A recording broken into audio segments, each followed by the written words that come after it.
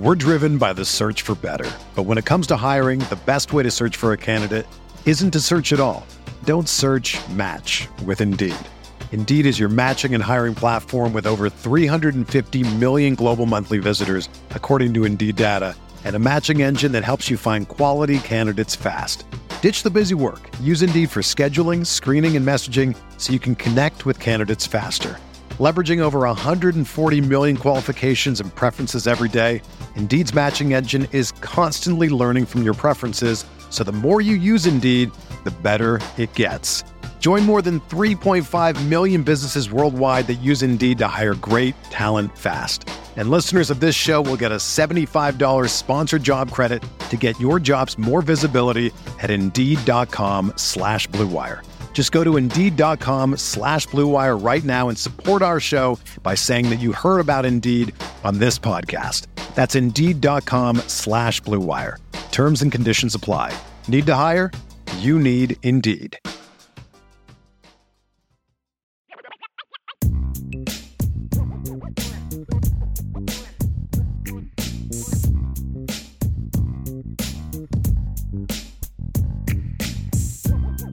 Jess, are you ready for some rapid fire? I am. Today is I don't get to do mailbags very often, but they're usually my favorite because we get all the fan questions and then we get to go into rapid fire questions. So we cover all the topics in one day. A wide spectrum, that's right. And of course, if you still have more questions, we can work them into rapid fire as well. Let's start with a little Marty Biagi. How about that? He was talking about after practice the other day, he was asked about the whole using starters on special teams. And you know what? I'm not seeing it. Hang on just a second. Let me make sure what I'm looking for here. Oh, I do. I have it. Okay. I thought it was titled something different, but it's exactly what it's supposed to be titled. So here we go. He was asked about starters playing on special teams and, kind of along those lines. I love the head coach here. This is very exciting. So it's great. Coach Freeman, being the fact that he comes into my office literally on a day-to-day basis is very exciting. And having open door policies with him to be able to come in and say, Coach, here's where I'm thinking this is, and him give me even just a quick yes or no as opposed to a false promise where you're banking on a kid, and then right a week of the game, like, oh, we can't use him, that kind of thing. The open line of communication has been awesome, but very excited for the player roster that's here. I'll leave it with that. And he followed that up. He was asked about how Prince Kali and Jordan Botelho are able to be so disruptive on special teams. I think it kind of plays into this.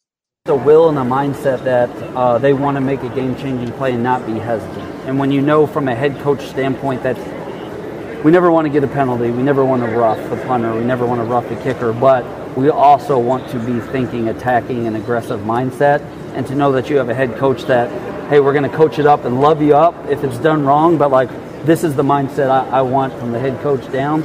I think it allows those guys that have that kind of edge, that chip on the shoulder, hey, I can do this, I want to go make this play.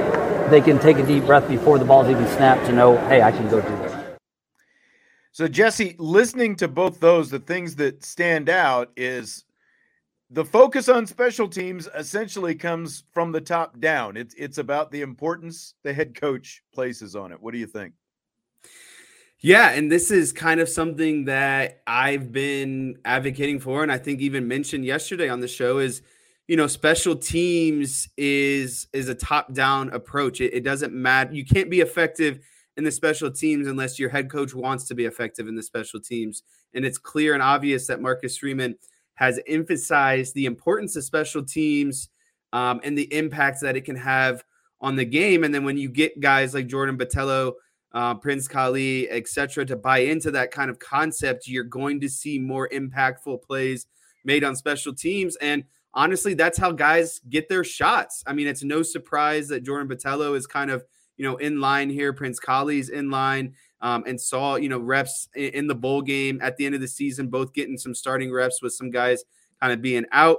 Not even guys being out in Prince Khali's situation. He just got the opportunity to play more. So I think it's terrific. I don't think it's necessarily we should be concerned about the departure of the old special teams coach and Biagi stepping in, because I think it's just going to pick up where it's left off. And really what it's going to come down to is Biagi having the dedication to be good at special teams. But I mean, when he talks about Marcus Freeman constantly, coming by and, speaking with him and constant communications, I just think it shows that this season should be no different than last season in terms of, Notre Dame making impactful plays on special teams. Yeah, exactly. I mean, how are Prince Khali and Jordan Botelho able to make, big plays on special teams? Their head coach lets them play special teams. It essentially comes down to that. And I think you're exactly right. I think that we're going to see a continuance of what we just saw under Brian Mason with Marty Biagi. And we touched on it a little bit yesterday, going back to, it was, in the soundbite, I think that we played yesterday. He had success as a special teams coach blocking kicks at North Texas because his coach at North Texas placed a priority on special teams and let him use starters. And that's why he started off that first soundbite saying, I love my head coach, because the head coach is going to let him have, top frontline guys on special teams. So, and I mean, that's how it should be. Your starters should be the guys until some of the younger other guys prove in practice that they could be just as impactful as the starters. Like starting, as I've worked up the ranks, in my football career, I was fortunate enough to play, freshman. As a freshman, I got called up to varsity. And I had the opportunity to play special teams immediately. And I knew that that's where my impact was going to be and the impression that I was going to make. And again, that's how these spots end up getting filled, is you have guys like starters who are going to be in there, but then you have up and coming guys who get that opportunity to prove that they can be impactful too. So I think it's very exciting. And I've said before, and this might be an exaggeration, but I mean, special teams is a third of the game. And I know that it's again, that's probably a stretch. It's more probably like 20% of the game, but still that's still a chunk. That's still in time where you can make big plays happen, flip the field, gain momentum, whatever it might be. Yeah, that's exactly right. Like Stymie said, first play of the game is a kickoff. Put your starters in the game. And yeah, I think we're going to see guys like Chris Tyree back there still. Tomorrow is Brian and his wife Angela's anniversary, and I saw Michael, talking about that, and I think that's what the We Are Not Marshall response. We need to call Sean Stiers up to the show. Get on your shuttle. You're getting called up to the show, Bull Durham style. Again, I'm going to be gone tomorrow. I'm out of town, so I'm not going to be here to host a show. I'm off tomorrow myself. That's why we don't have a show tomorrow night and why we're doing the mailbag show tonight. So. So I don't think that there is going to be a show tomorrow if Brian is taking off for his anniversary, which I think he is, or at least I know he said there would not be an evening show because of the anniversary. So he might still be doing an afternoon show. I don't know. It's just too much for one man to keep track of, is what it is. We're driven by the search for better. But when it comes to hiring, the best way to search for a candidate isn't to search at all. Don't search, match with Indeed. Indeed is your matching and hiring platform with over 350 million global monthly visitors, according to Indeed data, and a matching engine that helps you find quality candidates fast. Ditch the busy work. Use Indeed for scheduling, screening, and messaging so you can connect with candidates faster. Leveraging over 140 million qualifications and preferences every day, Indeed's matching engine is constantly learning from your preferences, so the more you use Indeed, the better it gets. Join more than 3.5 million businesses worldwide that use Indeed to hire great talent fast. And listeners of this show will get a $75 sponsored job credit to get your jobs more visibility at Indeed.com/Blue Wire. Just go to Indeed.com/Blue Wire right now and support our show by saying that you heard about Indeed on this podcast. That's Indeed.com/Blue Wire. Terms and conditions apply. Need to hire?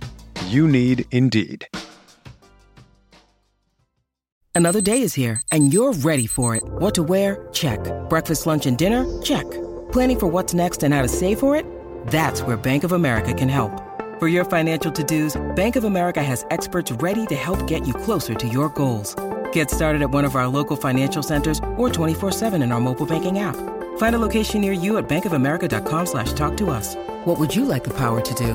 Mobile banking requires downloading the app and is only available for select devices. Message and data rates may apply. Bank of America NA, member FDIC. So, Jesse, after Chris Tyree had a bit of an up and down day at practice Saturday, do you still buy him or sell him in this move to wide receiver? I'm still 100% buy. It's, practice, what was it, 5 or 6 of the spring? A guy that probably hasn't taken many wide receiver snaps. I mean, sure, he probably got worked in here and there, maybe some drills over the last few seasons, but to be a full-on wide receiver, working with the position group, taking snaps, it takes time. It's an adjustment. No one can just naturally, translate over to a new position. So, he's got all spring. He's got all next fall camp if that's where they decide that they're going to keep him permanently. So I'm still all in on Chris Tyree playing wide receiver. It's going to take a little bit of time, but I'm more than happy to wait. I am as well. And obviously they're using him as a slot, which you tend to think of slot guys as smaller guys along the lines of Chris Tyree, in that 5'8", 5'9", 5'10" range, whatever it happens to be. He had some drops. Yeah. Again, it's like you said, it's practice 6. There were some overthrows by Sam Hartman. And I started thinking about it with a guy Tyree's size. Now, again, traditional slot receiver type size, but most of the rest of the receivers on this squad, they're like 6 foot and above. You know, like Deion Colsey is almost 6'5", and you've got Braylon James at 6'2", and Tobias Merriweather is 6'4". So it's like I think you look at some of those overthrows that Sam Hartman had. I think it's it's like it's just a different release point. Yeah, getting used to throwing to someone who's a good 6 inches. Well, it's kind of at that level. Yeah, it's almost a downward trajectory. Exactly. It's just different. I think he's got to get used to that when he's throwing number 2 out there. I think that's the biggest thing. And again, that's why you have spring, so you can go through some of that stuff when it doesn't matter, right? Right. No one else will see it. That's exactly right. Yeah. So I'm with you. Complete buy for me. A great athlete, and I think we're going to see good things out of him. Fill in the blank. It's blank that Irish safety DJ Brown said today that freshman early enrollee safety Ben Minich has 3 interceptions so far this spring.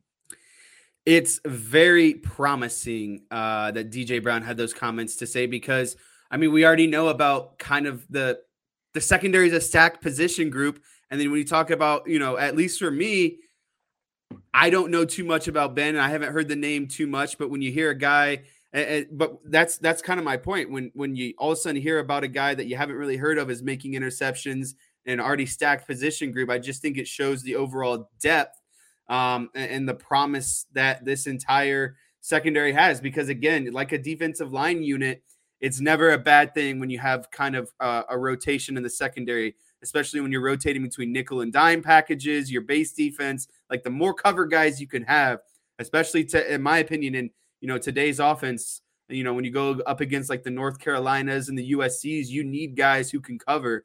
And so I find it very promising. I do as well. And he may be a little bit more under the radar, even as a 4-star guy coming in, but Adon Schuler, I think is the guy that, maybe we hyped a little bit more, but he's going through the shoulder, the AC joint recovery process right now. But I tell you what, I think the first thing maybe a lot of people thought of when they saw 3 interceptions by this freshman in camp, going back to Kyle Hamilton in fall camp a few years back. Yeah. When he was a freshman. And, I don't think we're all expecting that from Ben Minich this year, but hey, who expected what we got from Benjamin Morrison last year? So who knows? Keep making plays and you're going to find your way onto the field. That's really the long and the short of it, right? You make plays, you're going to find your way out there at some point. Yeah, unfortunately, you can't be left off the field when you keep making plays.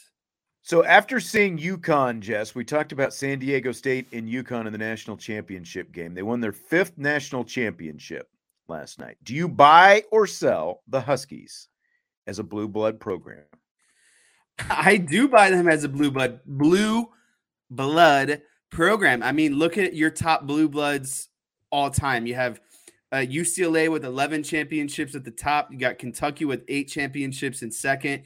You got North Carolina at 6 championships, Duke at 5 championships, IU at 5 championships, and now UConn at 5 championships, and Kansas at 4 championships. And, all those other schools that I mentioned outside of UConn are known as blue blood programs, And I think what's an interesting stat about UConn is they've been to 5 national championships and never lost. They've won all 5 national championships that they've been to. So another thing that I looked at, though, is yes, UConn has the 5 national championships, but there are schools like Duke, Kansas, North Carolina, that even though that they've won 5 or 6, they've also been to like 6 others that they've lost. So, I kind of weighed that too, because, national championship appearances, right? UConn has only made 5 and they've won all 5, but you got schools like Kansas, Duke, North Carolina that have been to, 10, 11, 12 kind of appearances overall. So do you factor that in as well? Sure. But when we're talking about, you still got to do it. You still got to win them. At the end of the day, it's about winning the championship. And so, when you talk about UConn having 5 now and being in the top 5 of most national championships, I think you have to consider them as a blue blood. And they have all 5 in the last 25 years. I mean, that's one every. And that's why it's a sell for me, because you obviously have a different definition of blue blood than I have. But it's not just you. I think a lot of people, like, what exactly a blue blood is open to interpretation, right? Like, and again, this is a sell for me, because if you're going to call it a blue blood team, it's not just about winning a few national championships recently. It's not about recency bias. It's about tradition, excellence, sustained success going back over multiple generations. Because, like, the actual term blue blood, as it pertains to royalty, there's a connotation of direct link to royalty if you are a blue blood. Like, to me, Clemson is not a football blue blood. They've had some championships the last few years. I know they had one in the 80s as well, but there's a lot of lean years in between. You're not a blue blood just because you win some recent championships. I see where you're going with this. You're saying you more so define blue blood as continued generational success, like generational 50, 60 years of prominency within the sport. Yes. Like USC and football could be considered a blue blood. Potentially. Yes. And so would Notre Dame. Notre Dame would be in there. USC would be in there. Alabama would be in there. I would still consider Texas in there. Even though they've fallen off here a little bit lately. They've obviously got a national championship more recently than Notre Dame. And I mean, like, look at Kansas, for example. James Naismith invented basketball. He was the Jayhawks' first coach. He coached Fog Allen, whom, the arena they play in right now is named for Fog Allen. Fog Allen coached Dean Smith at Kansas. Smith coached Larry Brown, who led Kansas to the 1988 championship. He also coached Roy Williams, who, of course, coached at both Kansas and North Carolina. And who was on Larry Brown's staff in 1988? Bill Self. And, oh, by the way, Fog Allen also coached Adolph Rupp, the legendary Kentucky coach, who that arena is named after. There's no truer blue blood than Kansas, like when you follow that lineage right there. But North Carolina, Kentucky, they're right there intertwined with that. Duke, of course, is, because, again, their excellence goes back over generations. It's not just recent. And We Are Not Marshall asks about UCLA. I do still consider UCLA a blue blood. Again, even though they don't have recent national championships, you've got to go back. What was that? 90, was it 94, 95? They won their last championship with Herrick and Tyus Edney and all those guys. It was in that range anyway, mid 90s. They won their last, but they've been to Final Fours recently. They obviously are not nearly as dominant as they were in that 60s and 70s with John Wooden, but I include them. Thank you, We Are Not Marshall. I thought it was 95, and it was 95. But, yeah, so I still do include them. Like, the one for me that is really teetering and falling off, and I've talked about this before, I don't think on this show, is Indiana. Like, do you still consider Indiana on that same, in that same breath. I tend to say no right now because they have fallen, much farther off than like a UCLA. And again, we're not just talking about recent national championships. We're talking about success over time.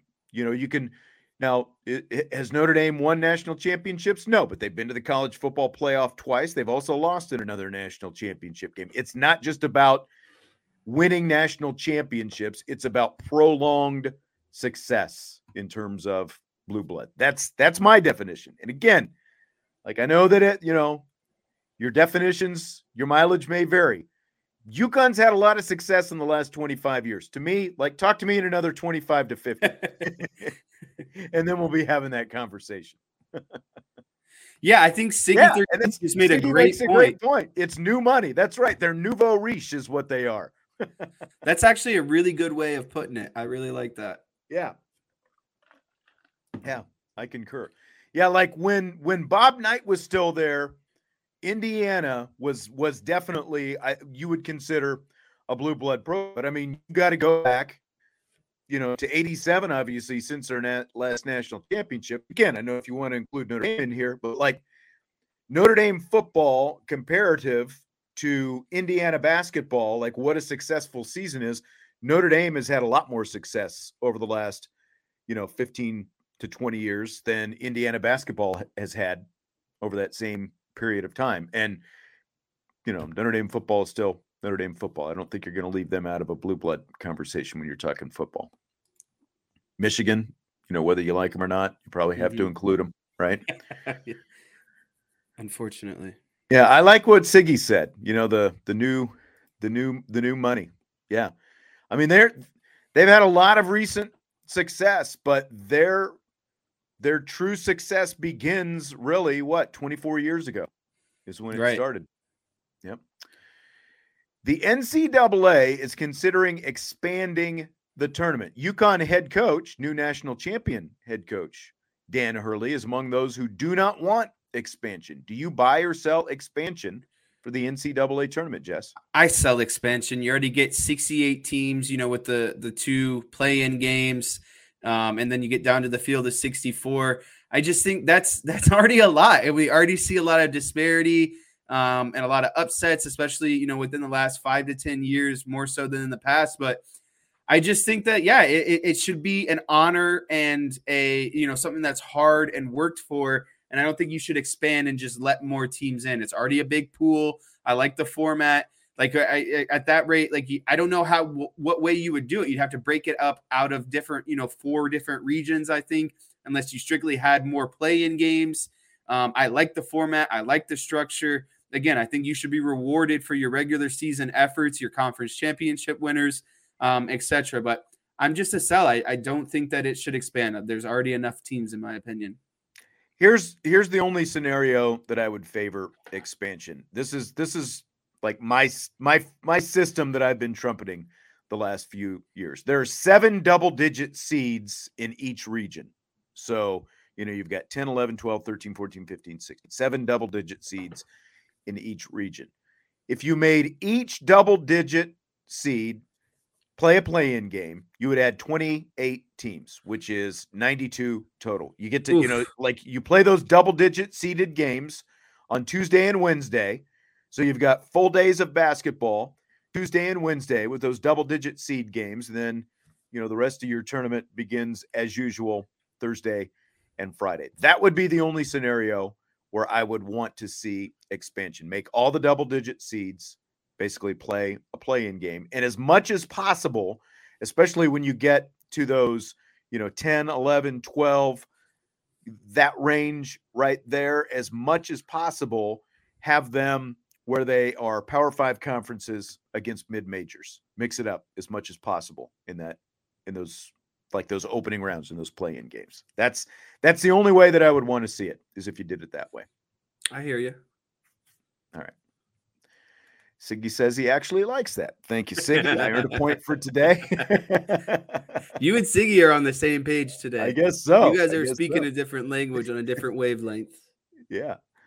Scott wants to know if Notre Dame women's basketball can win it all next year. If so, what needs to improve the most? Let me give my okay, go ahead. Take here first, because I know you were at every women's game this year, so you'll give a strong answer here. From my limited women's basketball games this season, I think that the number one priority would be, for me at least, is they need to find a way to handle defensive pressure. I think they struggle a lot with teams that start pressing them, teams that get a little bit more physical. I think it starts to fluster them a little bit. And I know, without Olivia Miles, it became hard in their Sweet 16 matchup.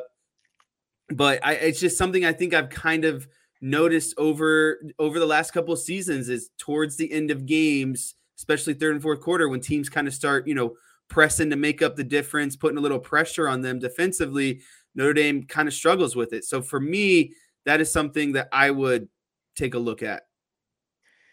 Yeah, I think that does probably need to improve. Even with Olivia Miles, there were times where they had problems with it, but they were still, over the last 2 years, they have grown so much in that area. And I think with another year of experience, getting Olivia Miles back, adding a great ball handler like Hannah Hidalgo, the point guard from New Jersey, who was the McDonald's All-American Game MVP, that's going to help that. So I think that that's going to improve quite a bit. They were already one of the best offensive teams in the ACC. They were one of the best defensive teams in the ACC, good rebounding team.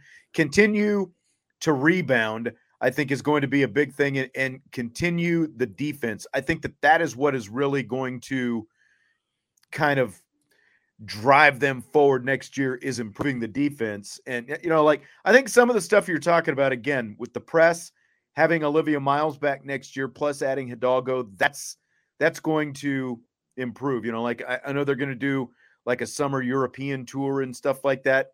Who knows what Miles' availability is going to be. Hopefully she's able to get back, but they do need to add another post player. That's going to be big for them. But to answer your question, like to me, ESPN today released its, one of its way too early, preseason rankings for next year. I love that. That's such an easy article for them, because it's never right. I know. And, of course, it's going to get people stirred up all over the place. Like, they put Notre Dame 10. Virginia Tech was not in there, and people are like, "Oh, how do you leave Virginia Tech out? They just went to the Final Four." Well, they're also going to lose their 2-time ACC Player of the Year, Elizabeth Kitley. They're big, like literally the walking double-double. Yeah, the walking double-double, who is the 2-time ACC Player of the Year, is gone now, and their whole offense, everything they do, revolves around her. That's why they're not in the top 10 preseason next year. But I think you pencil Notre Dame. Like, I start off with them as a Final Four team and work from there. I think that like anything short of that would be a letdown for what they're going to have coming back. And big expectations next season. I think so. And they're in Cleveland as well. So get ready for it. I was telling some people that the other day. I was like, the women's Final Four is going to be in Cleveland next year. That's right. Bring the party is what it's going to be. By the way, I see these TV shows here, and we'll get to that here in a minute. Fill in the blank. It's blank that Jim Nantz called his last Final Four and national championship game this past weekend. It's bittersweet. Everyone knows Jim Nantz and the variety of football, golf, basketball. Like, the man is everywhere, and he's just so iconic. Like, you could be sitting in any room and hear his voice come on and not be looking at the TV, or maybe if you're listening to the radio, whatever it might be. Hello, friends. And you will know that you're listening to Jim Nantz. So it's bittersweet. I'm going to miss it. But, don't get me wrong. I don't think next season I'm going to be sitting there and being like, dang, I wish Jim Nantz was back. It's not that serious. Right. But it's still bittersweet. Like, it's sad to see him go. That's right. I mean, the world moves on, unfortunately. And that's what I was going to say. Time marches on, these jobs all at some point, everybody becomes expendable, like Brent Musburger, like go down through the list. John Madden obviously wasn't a play-by-play guy. I was going to say John Madden was up there for me. Yeah, that's right. And, there have been a lot of great ones in these booths over the years, and time marches on. So we'll miss him, but the tournament will roll around next year. Ian Eagle will be calling the big games, and it's going to be just as exciting. But, we'll miss him with Raft. I think that was a pretty good booth with him and Bill Raftery.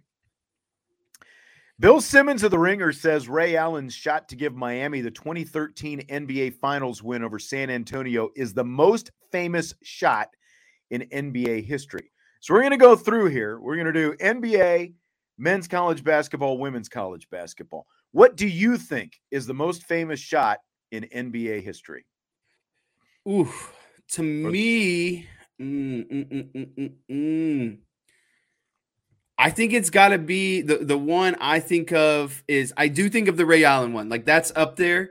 And if I'm playing devil's advocate, I would go with Kyrie Irving versus the Warriors. It ended, that gave the Cleveland their championship, ended Golden State's 52-year it ended their 52-year championship drought, for Cleveland. Even though that, LeBron was kind of the star of the game, Kyrie sealed the deal with that three, didn't allow the series to go to 7, and they won the championship. So that's the one I think of more recently. I think the Ray Allen shot is more iconic. I think it's funny that both those shots occurred, to aid LeBron James in winning a championship. That's the common denominator in both situations. So that's what I think of at the NBA level. At the college level, Hold on. We're going one at a time. NBA.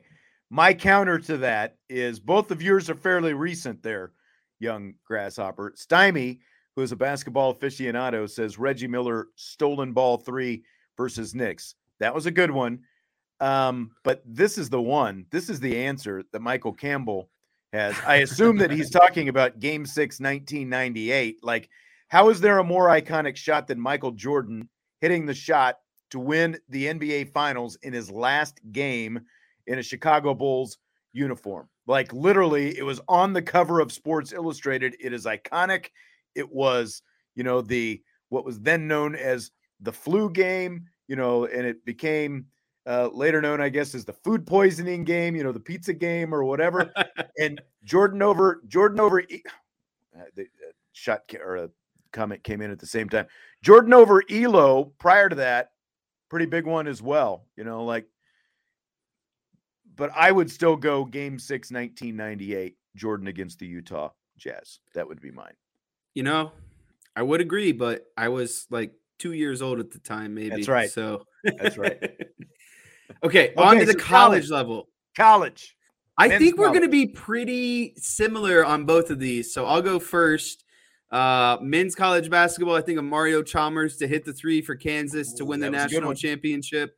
Also on the cover of Sports Illustrated. Yeah, that's got to be the one for me. I remember staying up and watching that game, actually. It looked like Kansas was dead in the water, and they came back and hit that 3, all because of Mario Chalmers. So that has got to be the one for me for men's college basketball. Interesting. See, well, and again, like you're much younger than me. I've got to go. I don't think you were on the show. I think it was just Vince and I when we talked about the Grant Hill to Christian Laettner, Kentucky versus Duke. I was wondering if you would do the the Laettner shot. Yeah. Where he inbounded right around kind of to the free throw line, turn around and hit the shot. Dribble, pivot, shoot. Yeah. At the buzzer. What's more important in that situation, the pass or the shot? Well, you can't hit the shot if you don't have the pass, right? That's what I mean. The pass has got to be on the money. I think it's 50-50.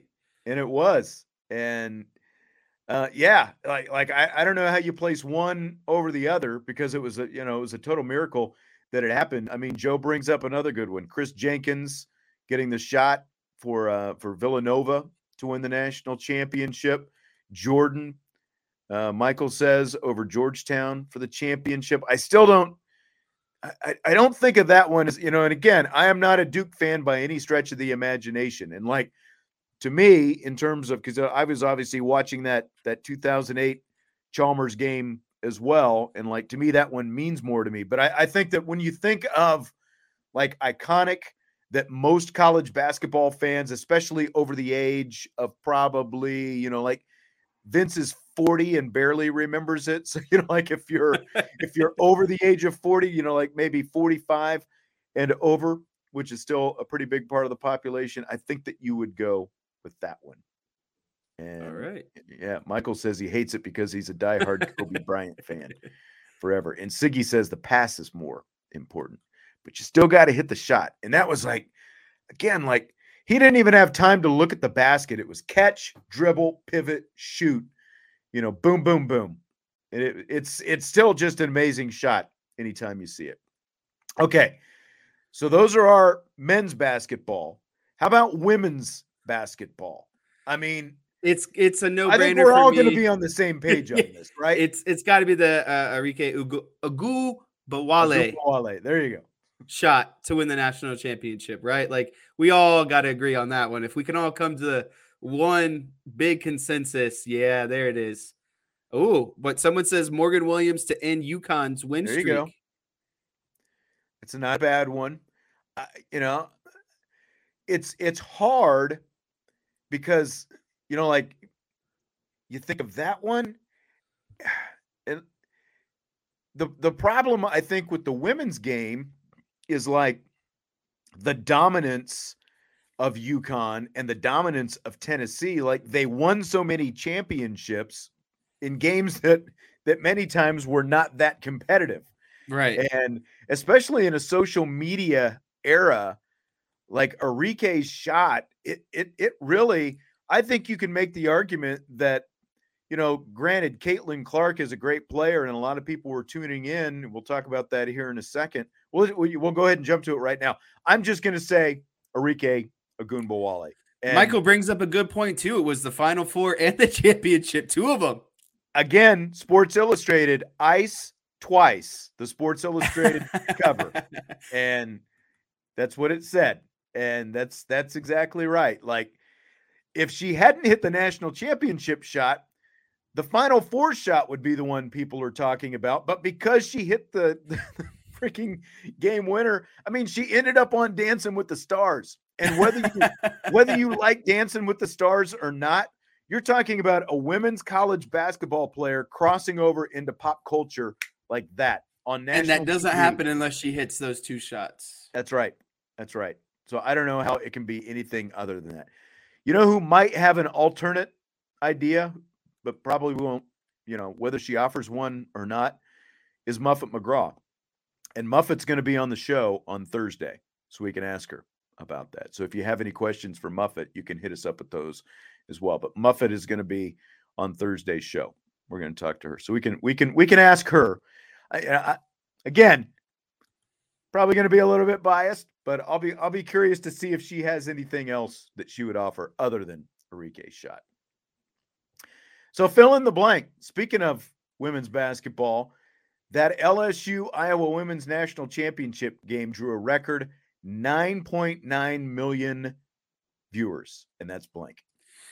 That's phenomenal for the women's game, especially because, you and I talked about this over the weekend, and when I brought it up, is I find the women's game to be more enjoyable in the technical aspects. I think women play a more sound game. They actually get into more offensive sets, and they're better shooters. Like you don't see women miss as many wide open jumpers as the men do in the college level. And I just think it's finally good to see the women's game get the recognition and support that they deserve, because it's not like they're inferior to the men's game. They play, quality games. And I think it also helps that we didn't have, UConn or Tennessee or a lot of those women's blue blood programs in the national championship this year, because it wasn't a blowout. There was a lot of meaningful, close games that were coming down to it. And it was really good for the sport. And it continues to play off my hypothesis of the transfer portal. I think that this is largely to do college sports across, no matter what sport it is. We're seeing that gap shrink between the top teams, the mid-level teams, and the bottom teams because of the transfer portal. The talent is able to be dispersed more evenly across the game. And I think we saw that with how the women's game ended this year. I agree. I mean, just look at Angel Reese.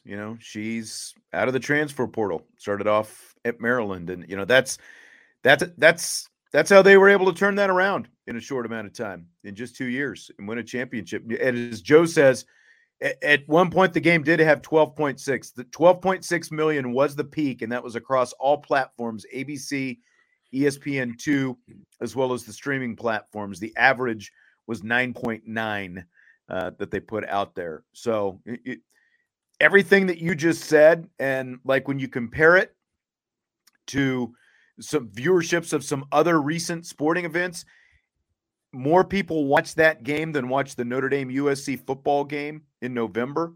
More people watch that than either the Orange, Sugar, or Cotton Bowl, as well as more people watch that than the LSU Alabama football game and the Ohio State Penn State football game. So that's just nuts.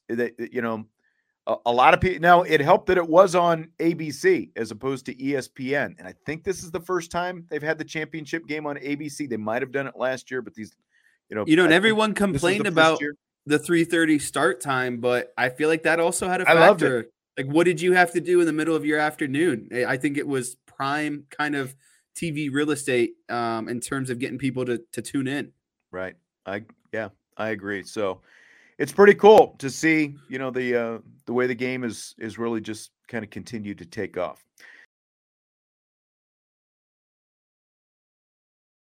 I wanted to finish up. Actually, we're not going to finish up with this one. I'm going to slide this one in. You've been waiting for this one. That's right. Josh, as a TV aficionado, where do you rank these shows? The Office, Seinfeld, Parks and Rec, and Cheers. And number one for me is not hard at all. It is Seinfeld at the top of the list. I still watch Seinfeld. I've got the entire DVD collection. I don't watch the DVDs as much because it's on TV so much, but it's like I'll flip through. If I see Seinfeld on, I'll go, okay, what's the episode? And if I don't have time to watch it, but if it's like The Marine Biologist, for example, which I just recorded recently, I'll just hit record and, go watch it again. And it's like I still quote Seinfeld, like it's been off the air for, I think, going on 25 years, maybe at 25 years right now, but it is still on all the time. So anyway, Seinfeld's at the top. The Office, you and I used to watch that together sometimes. Parks and Rec and Cheers, that's an interesting one. Have you ever even seen Cheers, Jesse? I don't think so. Yeah, Parks and Rec, that was for I think like seasons 2 through like the second to the last season really peaked. The first season, it took a while to get going. The last season, I felt like it kind of fell off a little bit, but at its peak, it was really good. Like those are such different shows and different eras. I almost kind of put them in a tie. So I would go Seinfeld, Office, and I'll put Parks and Rec and Cheers on the same line. That's cheating a little bit. That's funny. I was gonna go with Seinfeld and Office as kind of 1-2, but I just think of the legacy and the how long Seinfeld went for. I'd go Seinfeld 1A, Office 1B, Park Recs, and then Cheers. And then Cheers is just down there because I just never really watched it. So don't take offense to that, anyone. No, that's all right. Cheers was still a good show. We used to watch that back in the old college days. Joe says Parks and Rec is overrated. I don't know. A lot of the same kind of humor that you had in The Office, just a little bit different. Jeff, the old normie. It's a dog eat dog world, and I'm wearing Milk-Bone underwear, Sammy. Good stuff. All right, so now our last topic of the night.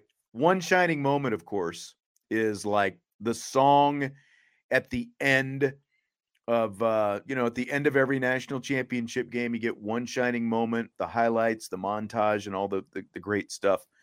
Did you know that the guy who wrote the song, he wrote it in 20 minutes after he was rejected by what he says is the most beautiful waitress on the planet while he was watching the Boston Celtics and Larry Bird on TV? Have you ever heard this story before? I have not heard this story before. Do you stay up? Do you watch the one shining moment at the end of the game? Like where are you on the one shining moment thing? So it's funny. Last night I was watching the tail end of the game because I needed to make sure that, even though the game was largely kind of a blowout, I wanted to make sure my bet was going to hit. And so I was sweating out the last few minutes of the game. And they wrap up the game and they go, okay, we'll be back for our one shining moment. And I just thought to myself, no one wants to hear that corny song anymore.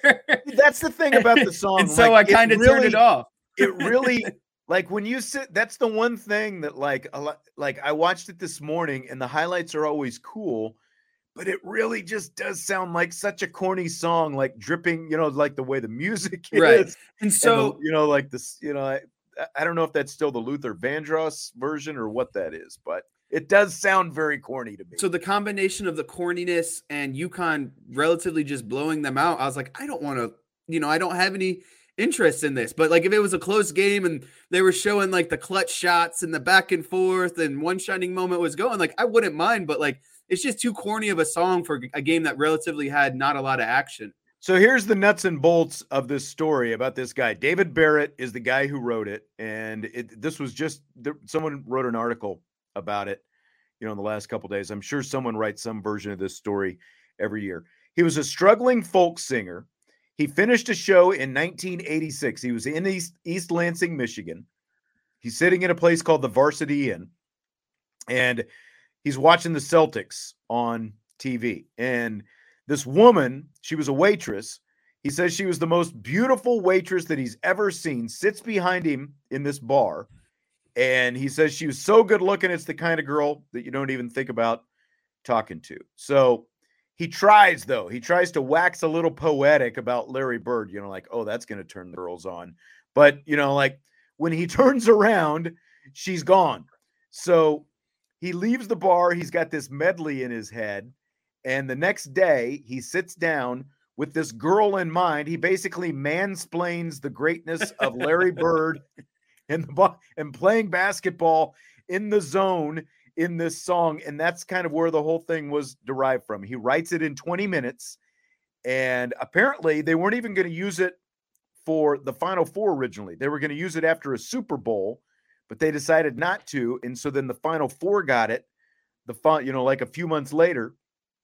And so now this guy who wrote the song in 1986, he gets about $50,000 in rights fees every year from CBS for this. It's I could do a lot with $50K a year. That's a nice little retirement plan. $50,000 a year. I mean, that's a solid salary every year. Yeah. That's like what's his name for the Mets? Bobby Bonilla. Bobby Bonilla. Every July 1st. That's Bobby right. Bonilla Day, baby. Every July 1st. Yep. All right. Joe wants to know, Diana, Rebecca. I got to go, Rebecca. Diane just, with all of her pretentiousness, just annoyed the heck out of me. I think, blondes and all that stuff. And I was a Martin fan back in the day as well. Michael, we used to watch. That was another like back in the old Lawrence, Kansas days. Yeah, I think Mike was talking about his Fort Riley last week. But yeah, that was Martin. Martin was big. Martin. That was a good show. You have to look those up, see if they've got them on YouTube sometime, Jess. Okay, I could get it. Martin Lawrence. Did you ever see Bad Boys with Will Smith? Yeah, of course. I know who Martin Lawrence is. Lawrence. Okay. All right. I just finished Entourage for the third time last night and got sad. So it's funny how Entourage makes you cry. That's just amazing. It's so sad. I forgot how just like it ultimately comes to an end, and I'll probably watch it again 2 or 3 years from now and go through the entire 8 seasons again. I think, but I was telling you, I don't think I ever saw the movie. So I need to find where I can watch the movie now. And fully kind of do my Entourage due diligence because it's fresh on the mind, right? Like I watched all 8 seasons. I need to watch the movie relatively soon and not put it off, amongst other things like my taxes and renewing my driver's license and all that good stuff. It was on one of the pay channels here recently. I'll have to look and see. I was curious if like maybe HBO has it since they have all the seasons, but I somewhere has to have it. Yeah. I'll have to look. I'll see if they've got it on HBO or something like that. Maybe we can find it for you. We'll see if we can get it done. All right. Well, that's going to do it for tonight. Again, no show tomorrow. Happy anniversary to Brian and Angela. That's right. We're off to see the boss in Cleveland. We will be back on Thursday, so we will talk to you then. Jesse, I will see you tomorrow. Everybody else, we will see you in a couple of days. Have a good day off tomorrow. Or just watch Brian in the afternoon. IB Nation Sports Talk. Ciao.